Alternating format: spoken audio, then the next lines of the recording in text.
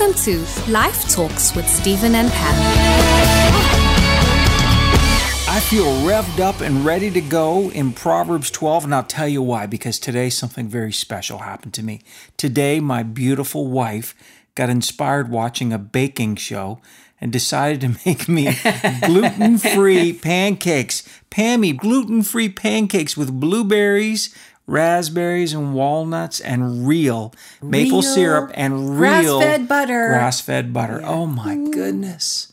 Now, I don't recommend having that like a lot, maybe once a month, but wow. Oh, that was good. Thanks, honey. Man, you just treat me too special. It's that British baking show, and I always get so inspired. I am going to be a baker, and then okay, some of those things take 4 hours. But anyway. I think when you do scones, though, I don't think the gluten-free have to be authentically gluten. Right, they got to be English. And then the problem is I have puffy eyes for 5 days. That's true, but it's a wonderful experience because you have your tea and we sit down, we have scones and tea. Oh my goodness. Speaking of tea, when we're going through Proverbs and downloading this good stuff from the Holy Spirit, I have a cup of tea here with me right now, a nice cup of green tea. That's right. And to me, that's the way to roll, right? Get a little ambiance going on. Get a cup of coffee or get a cup of loose leaf tea. Oh, I like that. Sometimes early in the morning, we put on a candle. Mm-hmm. We get a little bit of tea going and just enjoy the environment and enjoy Jesus. Sometimes we put on some of that nice instrumental music that we've made that's drawn of our attention to the cross, and with some of the anointed musicians that you and I have got to be friends with over the years. And it's just quiet, beautiful stuff in the background. But it's important. We've got these kind of tools for you. I don't know if we have scented candles yet, but we Born do. to Win scented candles. No, but I would advise you to go on iTunes or go on our website, order a hard copy of it, or you can just download it. But it's songs that God gave us, and they're really anointed. I realized my mom was in the hospital a couple years ago, and I was trying to find instrumental music because I had a CD player playing by her bed and didn't want to leave my cell phone there. Anyway, but No, that's really good, though. But what you were saying was you wanted to get music that you felt was appropriate, that had a healing quality to it. That's the thing, is the anointing of the living God. It removes the burden and destroys the yoke. When Saul the king was troubled, even demonically oppressed, if not possessed, he would get David the psalmist just to play. The Bible says he wasn't even singing. He would just begin to play on his harp. And as he would play, the Bible says that music would actually do war against the demonic oppression, and the demons would have to leave their tormenting of Saul, and he would have a reprieve. He would have peace in that moment. He could probably rest, maybe even sleep. And so, I think it's so important to bring anointed sounds into our life. And, like what you were saying, sometimes even when we were dealing with people who were in life and death situation in the hospital, when things are down at that place, when it's life and death, you're not looking for music that's entertaining. You're looking for something that's anointed, that wars against the destructive works of the devil. Yeah. Jesus said this, I came to destroy the works of the devil. And how does he do it? With the anointing of the living God. And that's why we have our worship albums and collection. It has words to it, but then we've done a whole nother version of just instrumental, and it's just as anointed. And I really realized that in the hospital with Mom as I was looking for music to have playing just 24 hours a day. I just had it playing. And I couldn't find a whole lot of instrumental music. And sometimes, when you're reading the word and you're even posturing yourself to listen from God, you really don't want even words. You just want instrumental so you can kind of hear God's words. That's the way I am. Yeah. Like when I'm sitting here and I'm just reading the word and I'm being quiet, I want some atmospheric music to complement the moment. I want the lighting right. I want a candle on. I want some atmospheric music that's anointed, but I don't want people, even in that moment, singing lyrics at me, because I'm leaning my ear into the Holy Spirit and I want to hear the voice of my Father. I want to hear what he's going to say in that moment. There's a time to sing and shout, just like there's a time to praise, there's a time to worship. Just like there's a time to shout loud and play loud, there's a time to play softly and quietly and sing softly and quietly. And there's a time to just pull like a David and just have some soft instrumental that does heavy warfare against demonic oppression, possession, against the demonic works, which are destructive. I believe that there's healing There's healing in the anointing of the living God. So we're going to read Proverbs 12 today. This is exciting. Man, after a feed of pancakes, it's really exciting. And Pam, why don't you invite the Holy Spirit to teach us? Thank you, Holy Spirit. I thank you that according to the Word of God, that you, Holy Spirit, will declare, disclose, and transmit the will of the Father to us. So, Father, we just thank you for that. And mind, will, and emotions, we command you to hear, to listen, to understand the voice of God, to comprehend the will of God, the understanding of God as we read today. Quickly do it, and everything we touch will succeed and prosper and go forward, all for the glory of God. Yes, Lord. Thank you. In Jesus' name, amen. Proverbs 12, starting at verse 1. Whoever loves instruction and correction loves knowledge, but he who hates reproof is like a brute beast, stupid and indiscriminating. Ruh-roh. Pam, I don't want to be a brute beast. I don't either. Sometimes in the word, in other translations, it says to be a stubborn donkey, a mule. I don't want to be a mule. I don't want to be a brute beast, stupid. And look at, in the context of that, indiscriminating is a bad thing. Stupid and indiscriminating means you can't differentiate between what's wrong and right. You can't differentiate between somebody who's pursuing wisdom and somebody who's pursuing foolishness and death. Yeah, you can't. You need to be not stupid and indiscriminating, meaning that you don't know who to walk with and who not to walk with. Yeah. And you don't base it on the world's platforms of craziness. No. You don't discriminate against ethnicities or dialects or social statuses or anything like that. He has hair and he doesn't have hair. That's a stupid way you don't discriminate. You base your choices in life on, is this the right way to go or is this the wrong way to go? Are these the right people to walk with because they're pursuing wisdom, they're pursuing love, they're pursuing the things of God? Or am I supposed to go with these people who are bent on dishonesty, corruption, and ultimately getting their own way, even if it hurts other people? And they want to be a detriment to even their own family. You got to know how to make those choices. And it says, whoever loves instruction and correction loves knowledge. But he who hates reproof is like a brute beast, stupid and indiscriminating. Number 2, a good man obtains favor from the Lord, but a man of wicked devices he condemns. Boy, it sounds so strong, but I think again, a good man obtains favor from the Lord. How the goodness of the Lord only comes from us submitting to receiving his goodness, walking in his goodness, listening to him, following his ways. And then a man of wicked devices, he condemns. In other words, the actual us going the wrong way will always put us in the wrong positions. Right. There are people that try to come up with ways, even virtual things in the cyber world, ways of stealing people's identity, people's money, their wealth, trying to hurt their reputation and things like that. And, it says here that God condemns that. Yeah. God is against, when people are in that mode of trying to hurt other people, God is against them. I don't want to be in a place where I'm fighting against God. Verse 3, a man shall not be established by wickedness, but the root of the uncompromisingly righteous shall never be moved. Now, sometimes in the wind, the branch moves.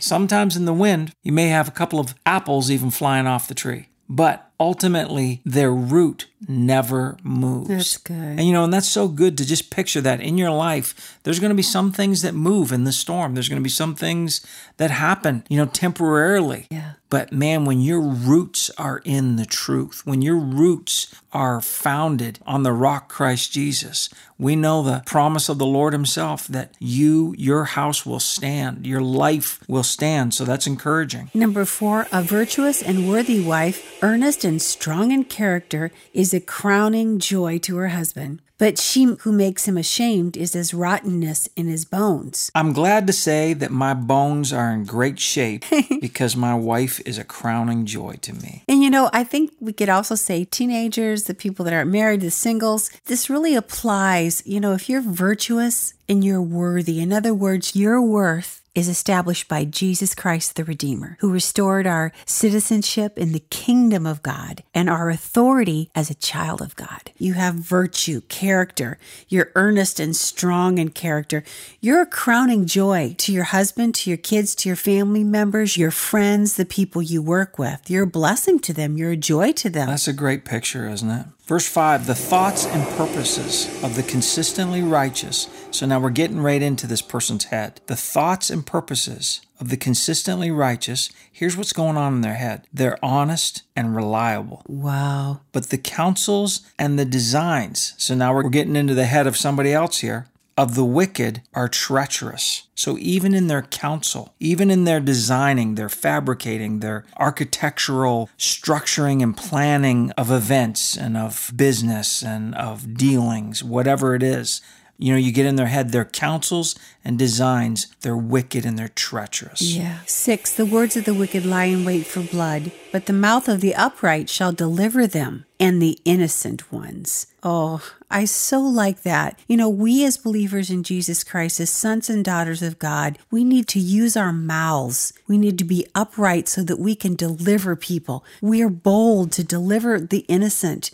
that are being hurt, to deliver people with the power, the life of our mouth. I think it's a beautiful thing when somebody is willing to stand up for the innocent and say, hey, wait a sec. I know her and I know what she's done and she's worked hard on this and I know him. I know what he's done. He's an honest man. He's a good guy. Yeah. And he's done nothing but try to help in this situation. I think it's strong when people stand up for other people. But at the same time, you have to make sure that your desire to help doesn't unknowingly sanction evil, because there's such a thing as unsanctified mercy that tolerates deceit at the expense of God's principle. And that's a common thing in today's substitution for real grace, God's grace. We used to call the L word, everybody talks about the L word, which is love. The L word for me anymore that really hits home right now is loyalty. Yeah. When people are loyal, wow. And I'm not talking about, there's an ungodly loyalty that, you see in cults, ungodly loyalty you see in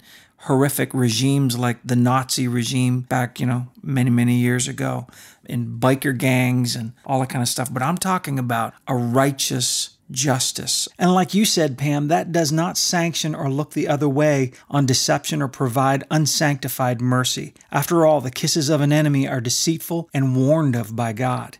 A righteous loyalty that is that faithful friend. And here we get this picture of this person who is standing in the gap, so to speak, and delivering the innocent ones. I just love that picture. Yeah. Verse 7, the wicked are overthrown and are not, but the house of the uncompromisingly righteous shall stand. Yay. Isn't that what we were just talking about? So just putting the icing on the cake there. So you know what? Some of you mothers out there, you have been watching too much TV and news and looking at Facebook too much, and you're getting nervous about the world and what's going to be there for your kids. Listen, you need to stand up and say, listen, as far as our house, we are going to serve the Lord and we will stand. We are the righteousness of God.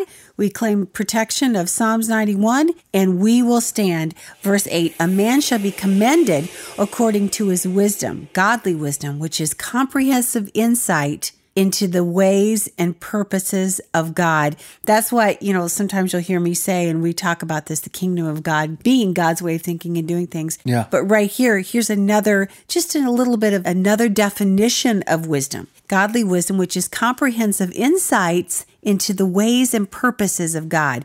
But he who is of a perverse heart shall be despised. That's a good thing to remember. Sometimes if you're trying to explain to your children the difference between even wisdom and knowledge, well, knowledge is really based on what you know. You go to school, you maybe go to a great school. Could be Harvard, Princeton, could be MSU, it could be already, I can tell all across the country, people's antennas are going up, waiting to hear the name of their alma mater or favorite school team. Yeah.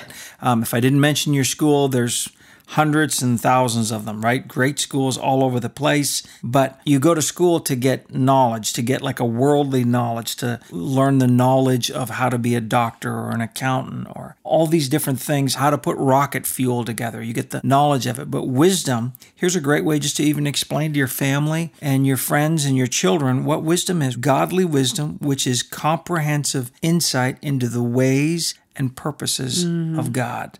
Not just the way of God, but the purposes of God.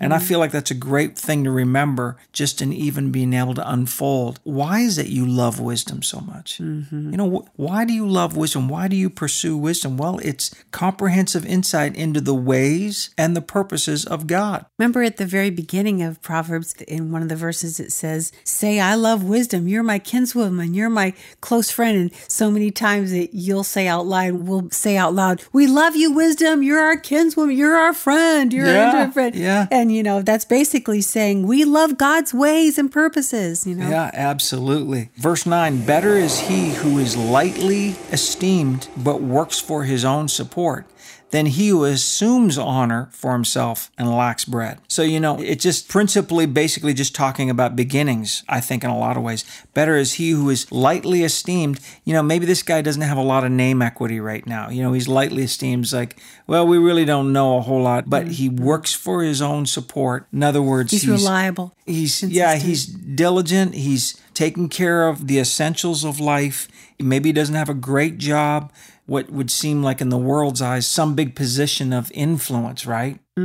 He could be just a regular, hardworking guy, and somebody might say, well, you know, what's the big deal about him? You know, he just works a 40-hour shift, but, you know, he does it with honor. Yeah. He does the right thing when no one's looking. This guy is way better than the other guy who seems to have honor. He seems to have the position. Yeah. You know, maybe he's even the judge in the city. Maybe he's in a big political position. Maybe he's the mayor. But if this guy, you know, obviously there's lots of truly honorable and great political figures, but who assumes honor for himself but lacks bread, you know, lacks substance. There's people that make a huge income but are majorly in debt and don't even know how to handle their finances. So this, again, really is a measurement of wisdom, not a measurement of worldly perception, but a measurement of God's perception of the situation. That's right. Another translation in Proverbs 12:9 says this. It says, it's better to be a nobody and yet have a servant than to pretend to be somebody and have no food. Another translation says, better to be an ordinary person with a servant than to be a self-important person but have no food, which I think is such a funny picture. Talking about Proverbs 12:9, it's like, hey, it's better just to be an ordinary person that actually has, you know, a few guys working for you, a few employees working for you, than to be some self-important guy like, oh, look at me. Yeah, and I was always look at me, and I don't have anything to eat, but man, I think I'm amazing. You know, this kind of stuff.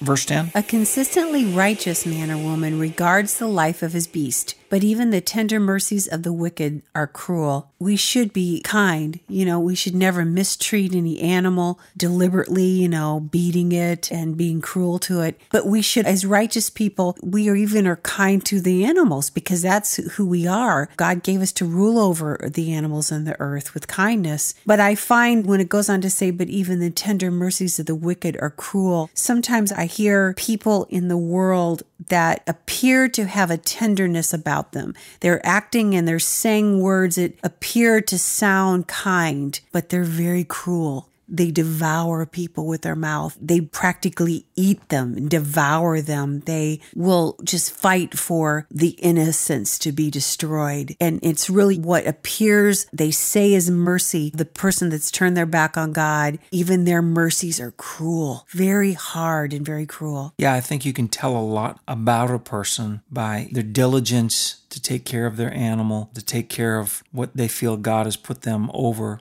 as opposed to somebody that has no mercy and no consideration for whether it's their dog or their horse or whatever. A cruelty, like you said, it manifests in their heart, and they're even cruel to their, what the Bible says is their beasts. I think it always comes down, sometimes what's in our heart will come out in all relationships, in all situations in life. So Proverbs 12, verse 11. He who tills his land shall be satisfied with bread, but he who follows worthless pursuits is lacking in sense and is without understanding. 12. The wicked desire the booty of evil men.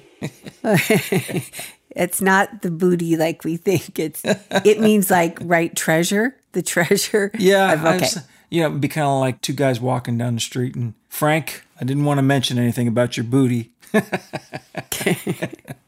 The wicked desire the booty, means the treasure, right, of evil men. But the root of the uncompromisingly righteous yields richer fruit. Isn't that something? The root of the uncompromisingly righteous yields richer fruit. We're talking about that. The foundation of your life and character. The thing that doesn't change in your life. The thing that pulls the hidden waters and supply and nutrition out of the ground that you're rooted in. Because your root isn't moving and you're like a tree planted by the rivers of water, bringing forth your fruit in your season. That's what Psalm 1:3 says. That's what the righteous are like. Like a tree planted by the rivers of water that bring forth their fruit in their season. Their leaf shall not wither, and whatever they do shall prosper. Father God, help us to have our roots planted by your river of water. In Jesus' name. 13. The wicked is dangerously snared by the transgression of his lips, but the uncompromisingly righteous shall come out of trouble. Oh, that's good. Verse 14, from the fruit of his words a man shall be satisfied with good, and the work of a man's hands shall come back to him as a harvest. From the fruit of his words a man or a woman shall be satisfied with good. Jesus said that. Jesus said, a good man, a good woman, out of the good treasure of their heart fling forth good things, meaning it comes out of their mouth.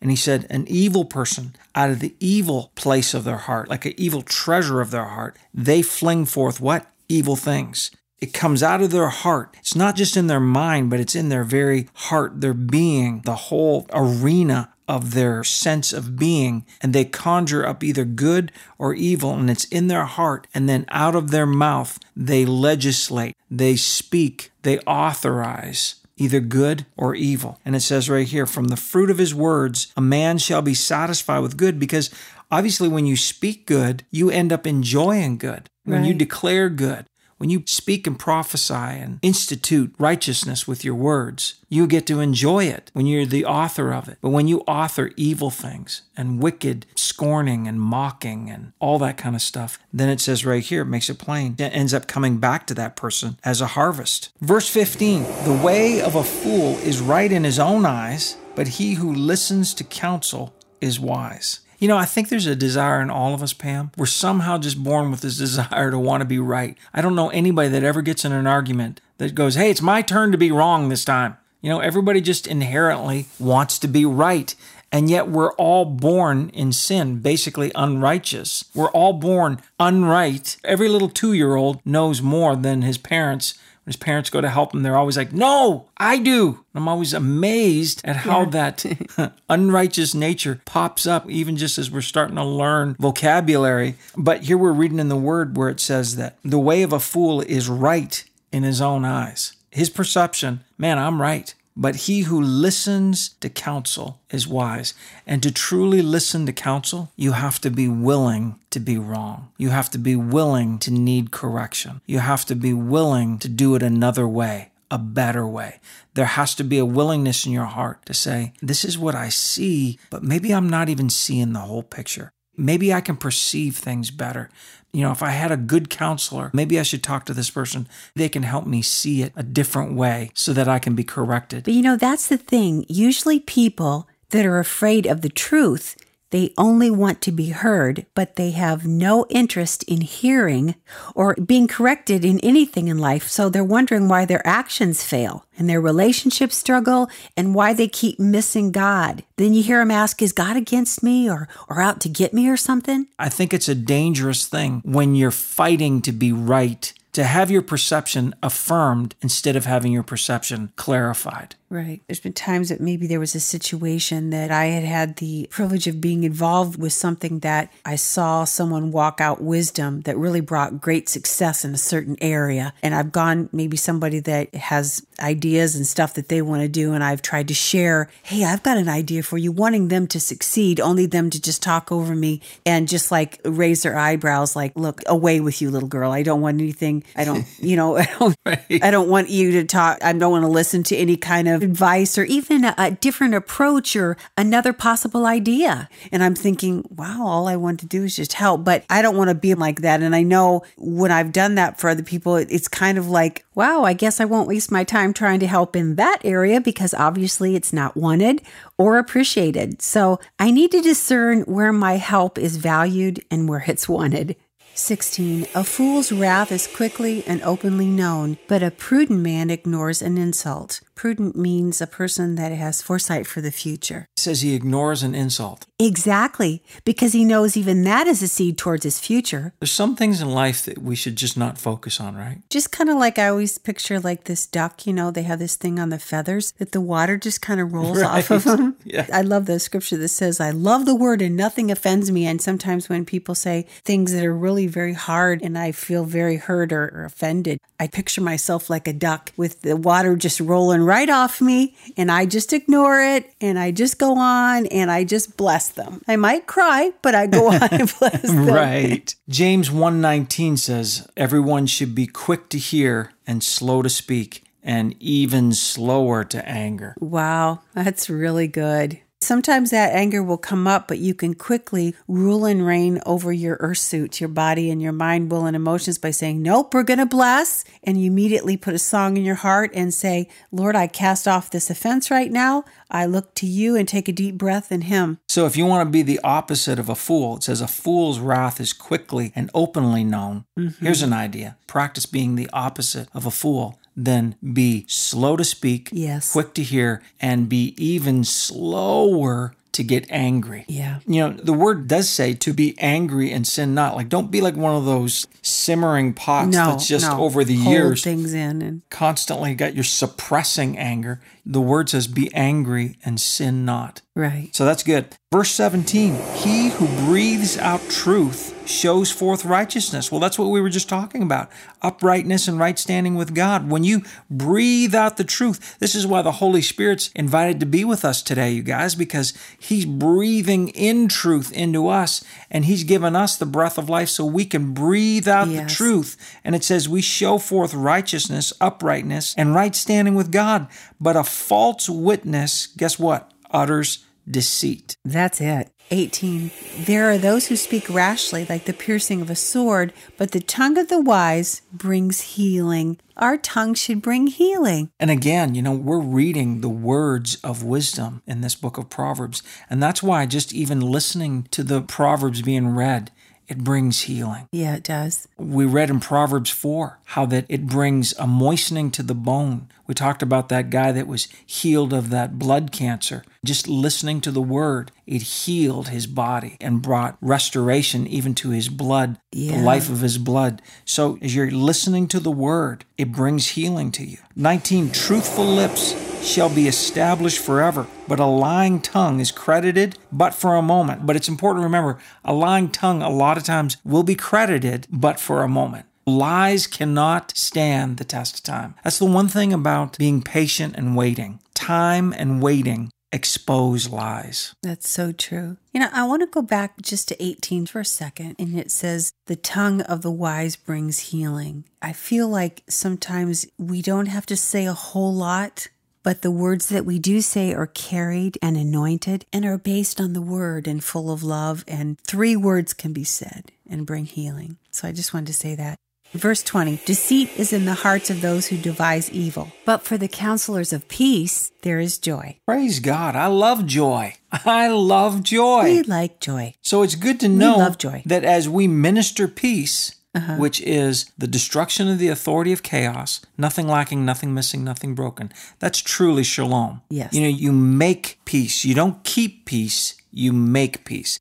When you keep peace, you end up compromising. When you make peace, you become biblical in your approach to it, because it really is a war term in that you got to deal with the junk, the problem. You don't want a doctor compromising with the disease in your body and kind of like, well, I'll tell you what, we'll give you a little bit of this, and how about you can have the arm and the leg on the left side, and if you'll just let us keep the arm and the leg on the right side. What do you think about that?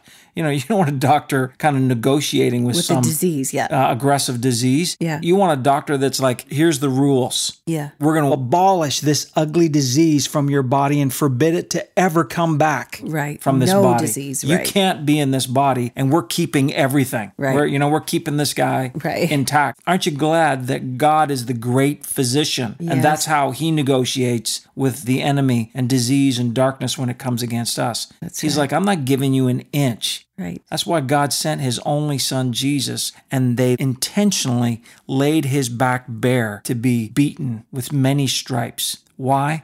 Because God wanted to deal violently and make peace for us in our bodies. Yes. He wanted to make peace, not keep peace. He wanted to make peace for your body and make peace for you, rid you from all that disease and that sickness. Yes. That's exciting. Man. 21. No actual evil, misfortune, or calamity shall come upon the righteous, but the wicked shall be filled with evil, misfortune, and calamity. Now, I know when you're hearing that, my friends, listen, we got to just trust God. I know when you hear that, for some of you, it even seems offensive. It was to me.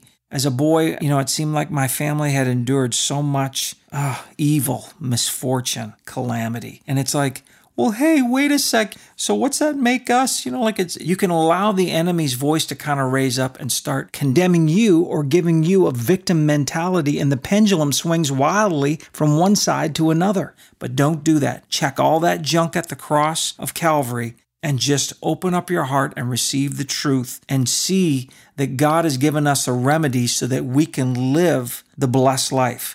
No actual evil, misfortune, or calamity shall come upon the righteous. And who are we? We're the righteousness of God in Christ Jesus. Now, if I get out of Christ Jesus, even for a second, if I step away from my salvation, how can my salvation save me? If I'm flying along at 35,000 feet on my 747 across the Atlantic Ocean, and I get out of my 747, even just for a couple of seconds, my life's in peril. You know that, and I know that. And you could say, well, you were just as nice of a guy in the plane as you were outside of the plane. Right. That has nothing to do with it. It's got to do with my location. You and I, in Christ, we are the righteousness of God. Yes. You become a magnet for the blessing of God. You become a magnet for the protective hand of God. You become magnetized to every good thing that God has for you and paid for us through Jesus. But outside of Christ, Jesus even himself said,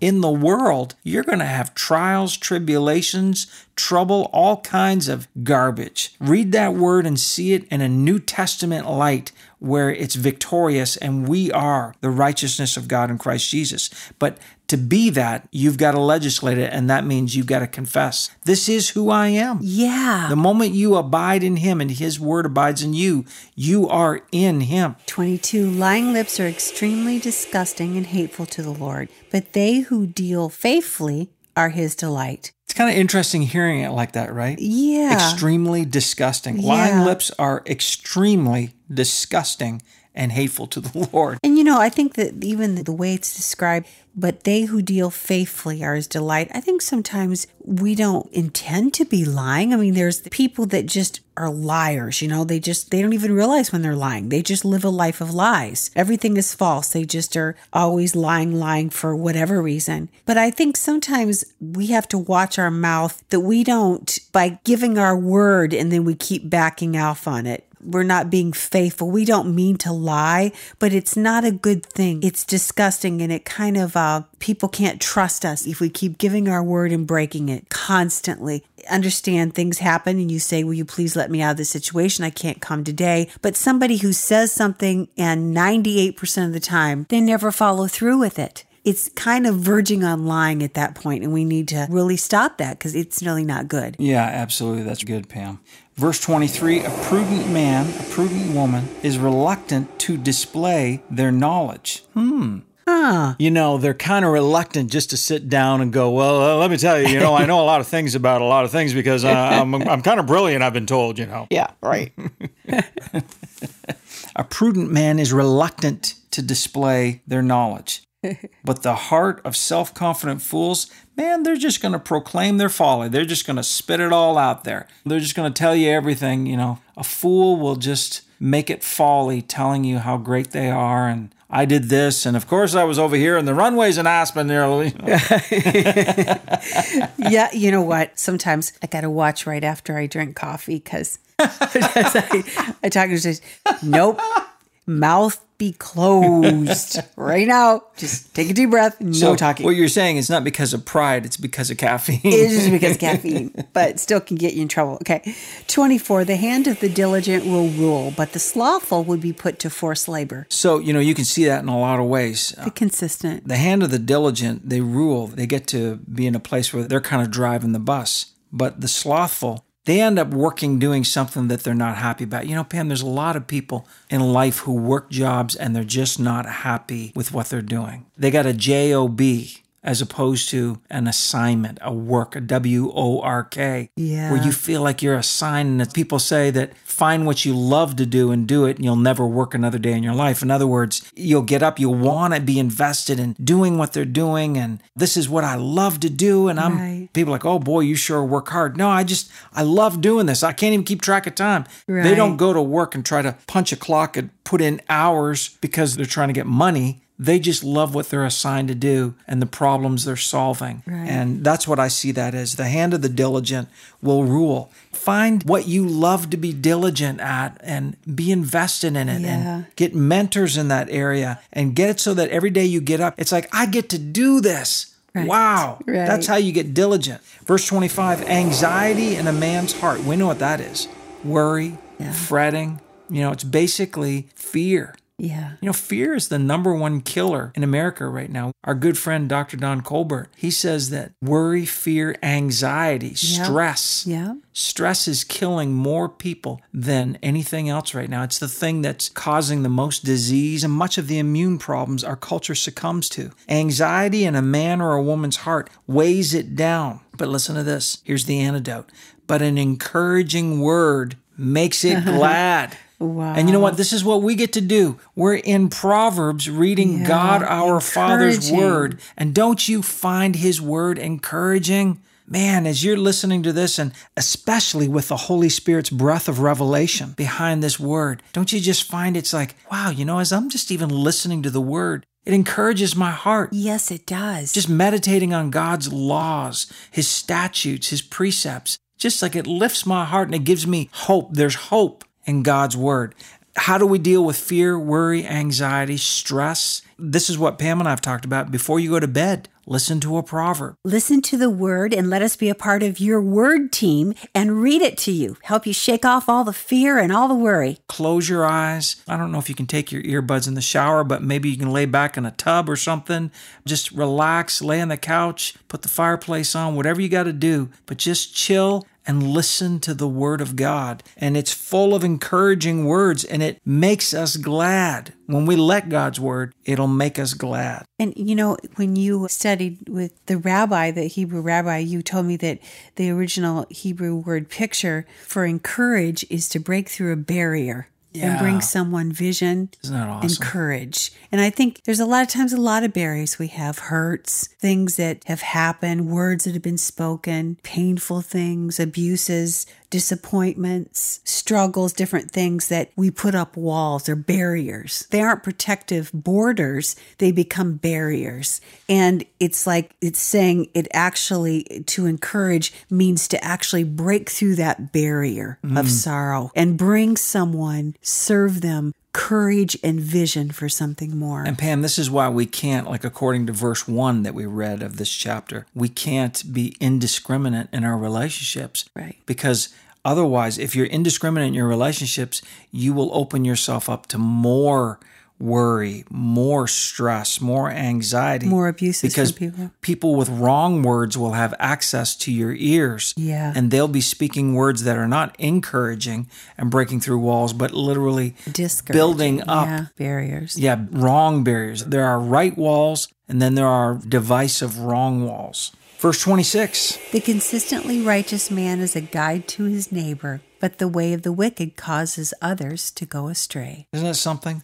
The way of the wicked actually affects other people. We remember examples of that in school when certain people that were impressionable would, because of their need for friends or to be accepted, to belong in a certain group, they would be impressionable and suddenly they would get in with this certain crowd. And next thing you know, hey, I didn't know he smoked and I didn't know that they went to these parties and I didn't know he was, lived that kind of lifestyle. And how come his grades? His grades were around B, and now suddenly he's flunking everything. And, because again, the way of the wicked causes others to go astray. The same way, I believe that the way of those who are on God's path, they market God's path. They become a fisher of men. Right. The consistently righteous man is a guide to his neighbor. So when you're on the path of the Lord, you actually even become a trained guide to your neighbor. Right. You help. That's kind of cool, right? You help people. We've all been to different amusement places where you have a guide.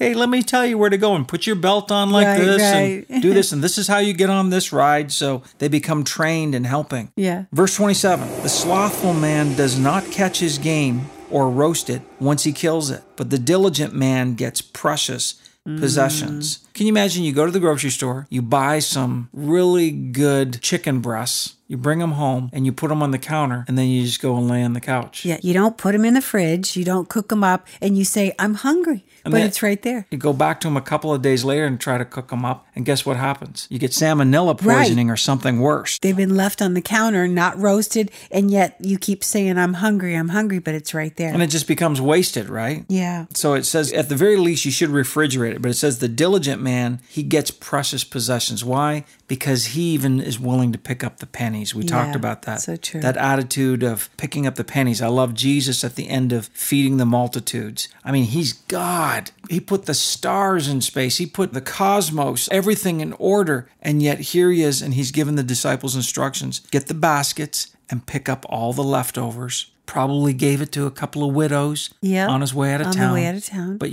Jesus, God himself, right on earth, the source of all life, still picked up the leftovers of the bread and the fish. So true. To me, it sets such an example for us that that's the way we should be. If we're going to be diligent, we get precious possessions. I think it's important. I haven't heard once the term driven in any of the Proverbs so far. And I really don't see that word very much in the scriptures at all. But you do see the D word diligent over and over and over again. Good observation. And diligent always seems to be hand in hand with God's wisdom, God's understanding, and God's way of doing things.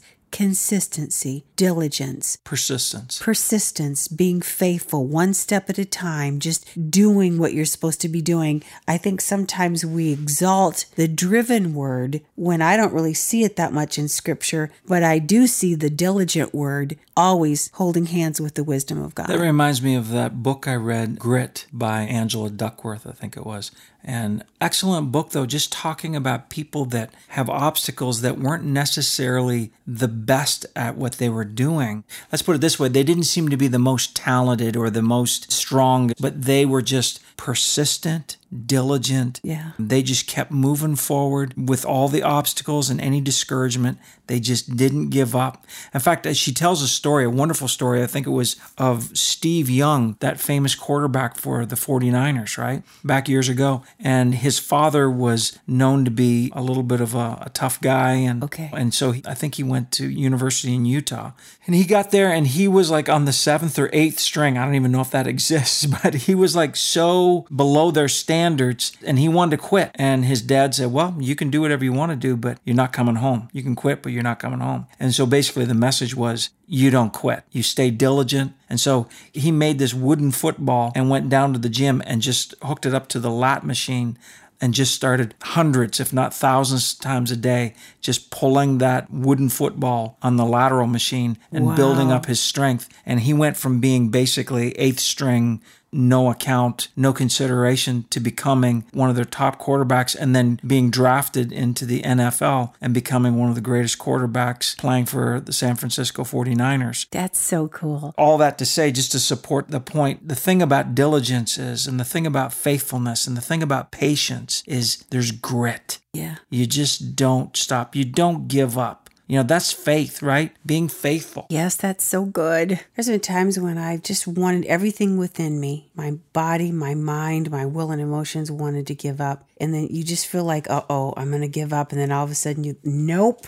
And you stand up and roar almost and like, nope, I'm not giving up. Sometimes I feel, I was telling you, sometimes I feel like, have you ever seen those? You go to those game shops that have a whole bunch of different games, like Chuck E. Cheese's or something, and they have this thing called whack-a-mole, where this mole comes up and you whack it, and it comes up somewhere else and you whack it again. Right. Sometimes I feel like life and situations try to whack you down. I'm like, nope, I'm coming back up again. You can whack me, but I'm coming back up.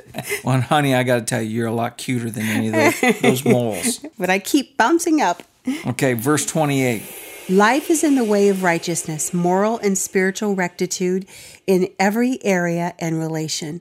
And in its pathway there is no death, but immortality, perpetual, eternal life. Oh, that's just so beautiful and hopeful. Pam, I'd like to end this chapter this way. I'd like for you to pray. I just feel like as we're going through this chapter 12, there's some people that do feel like they've been in that game whack-a-mole. They just feel discouraged. They feel like they've been, maybe even like I did when I was a boy, they've been experiencing the outcome of evil, misfortune, calamity. Why is everything going wrong? Struggling, maybe feeling some condemnation coming up in their heart, and struggling even with stress and anxiety. Let's just lead them in prayer, praying this word, Proverbs 12. Let's just pray these truths and speak them over them right now in Jesus' name. Father, I thank you that you want to take our anxiety. You want to take our sorrow, and you want to take the words that have been spoken over us, the things that have been done to us, even the most demoralizing things, humiliating things, and stressful things that have even attached themselves to our bodies and our minds. I do know that even bodies have memories. They have memories of traumas. So right now, I want you to just kind of put your hand on your chest and just pat it like you're pushing the words into your heart, and just say, in the name of Jesus, I loose myself from everything that's wrong, every pain, every sorrow, every offense, in the name of Jesus. And I accept God's joy, God's peace, and God's understanding and power and courage right now, in Jesus' name. In Jesus' name. Let me just give you, according to this word that we just read today, let me just give you a couple of confessions. Say this: I'm a prudent person. I'm a prudent person. I'm slow to anger. I'm slow to anger. I am diligent. I am diligent. I'm the righteousness of God in Christ Jesus. I'm the righteousness of God in Christ Jesus. God's word makes me glad. God's word makes me glad. I am diligent. I am diligent. Life is in my way. Life is in my way, and I am in the way of life. I listen to counsel. I listen to good counsel. I am quick to obey. I am quick to obey. Those are just a few little... Can I add one? Yeah, please. I am not easily offended. That's a good one. I am not easily offended. Why? Because you love the word. Because I love the word of God and God's way. Right. When we love the word, we're not quickly offended. So those are just a couple of confessions that are really strong to say stuff like that, to speak that out, because you authorize it in your life. When you read Psalm 103, the psalmist spoke to his soul, his mind, will, and emotions, and literally told his soul, hey, don't be downcast. Hope in the Lord. Bless the Lord, O my soul. Bless the Lord. Don't forget his benefits. He redeems my life from destruction. He crowns me with loving kindness, tender mercies. He satisfies my mouth with good things so that my youth is renewed like the eagles. Like he was talking to his soul. So this is what you got to do. You got to speak these things, make these confessions over your life. And if you need more of them, again, just go to our website, StephenandPam.com. Those are real triggers in your life, things that you need, things that you have to rely on. And we try to get confessions for you and prayers that articulate God's best for your life.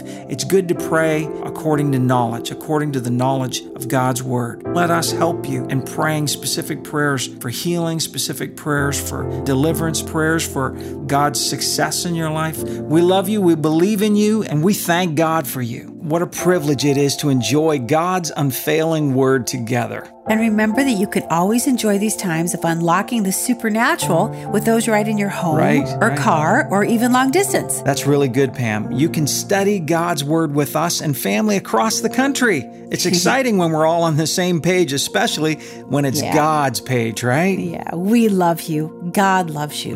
And please never forget, you are born to win. Thanks for listening to Stephen and Pam Marshall. To receive more information or more teaching, go to www.stephenandpam.com. Stephen and Pam Ministries is a 501c3 charitable organization, and your gift helps us to take this message to 1,000 communities worldwide.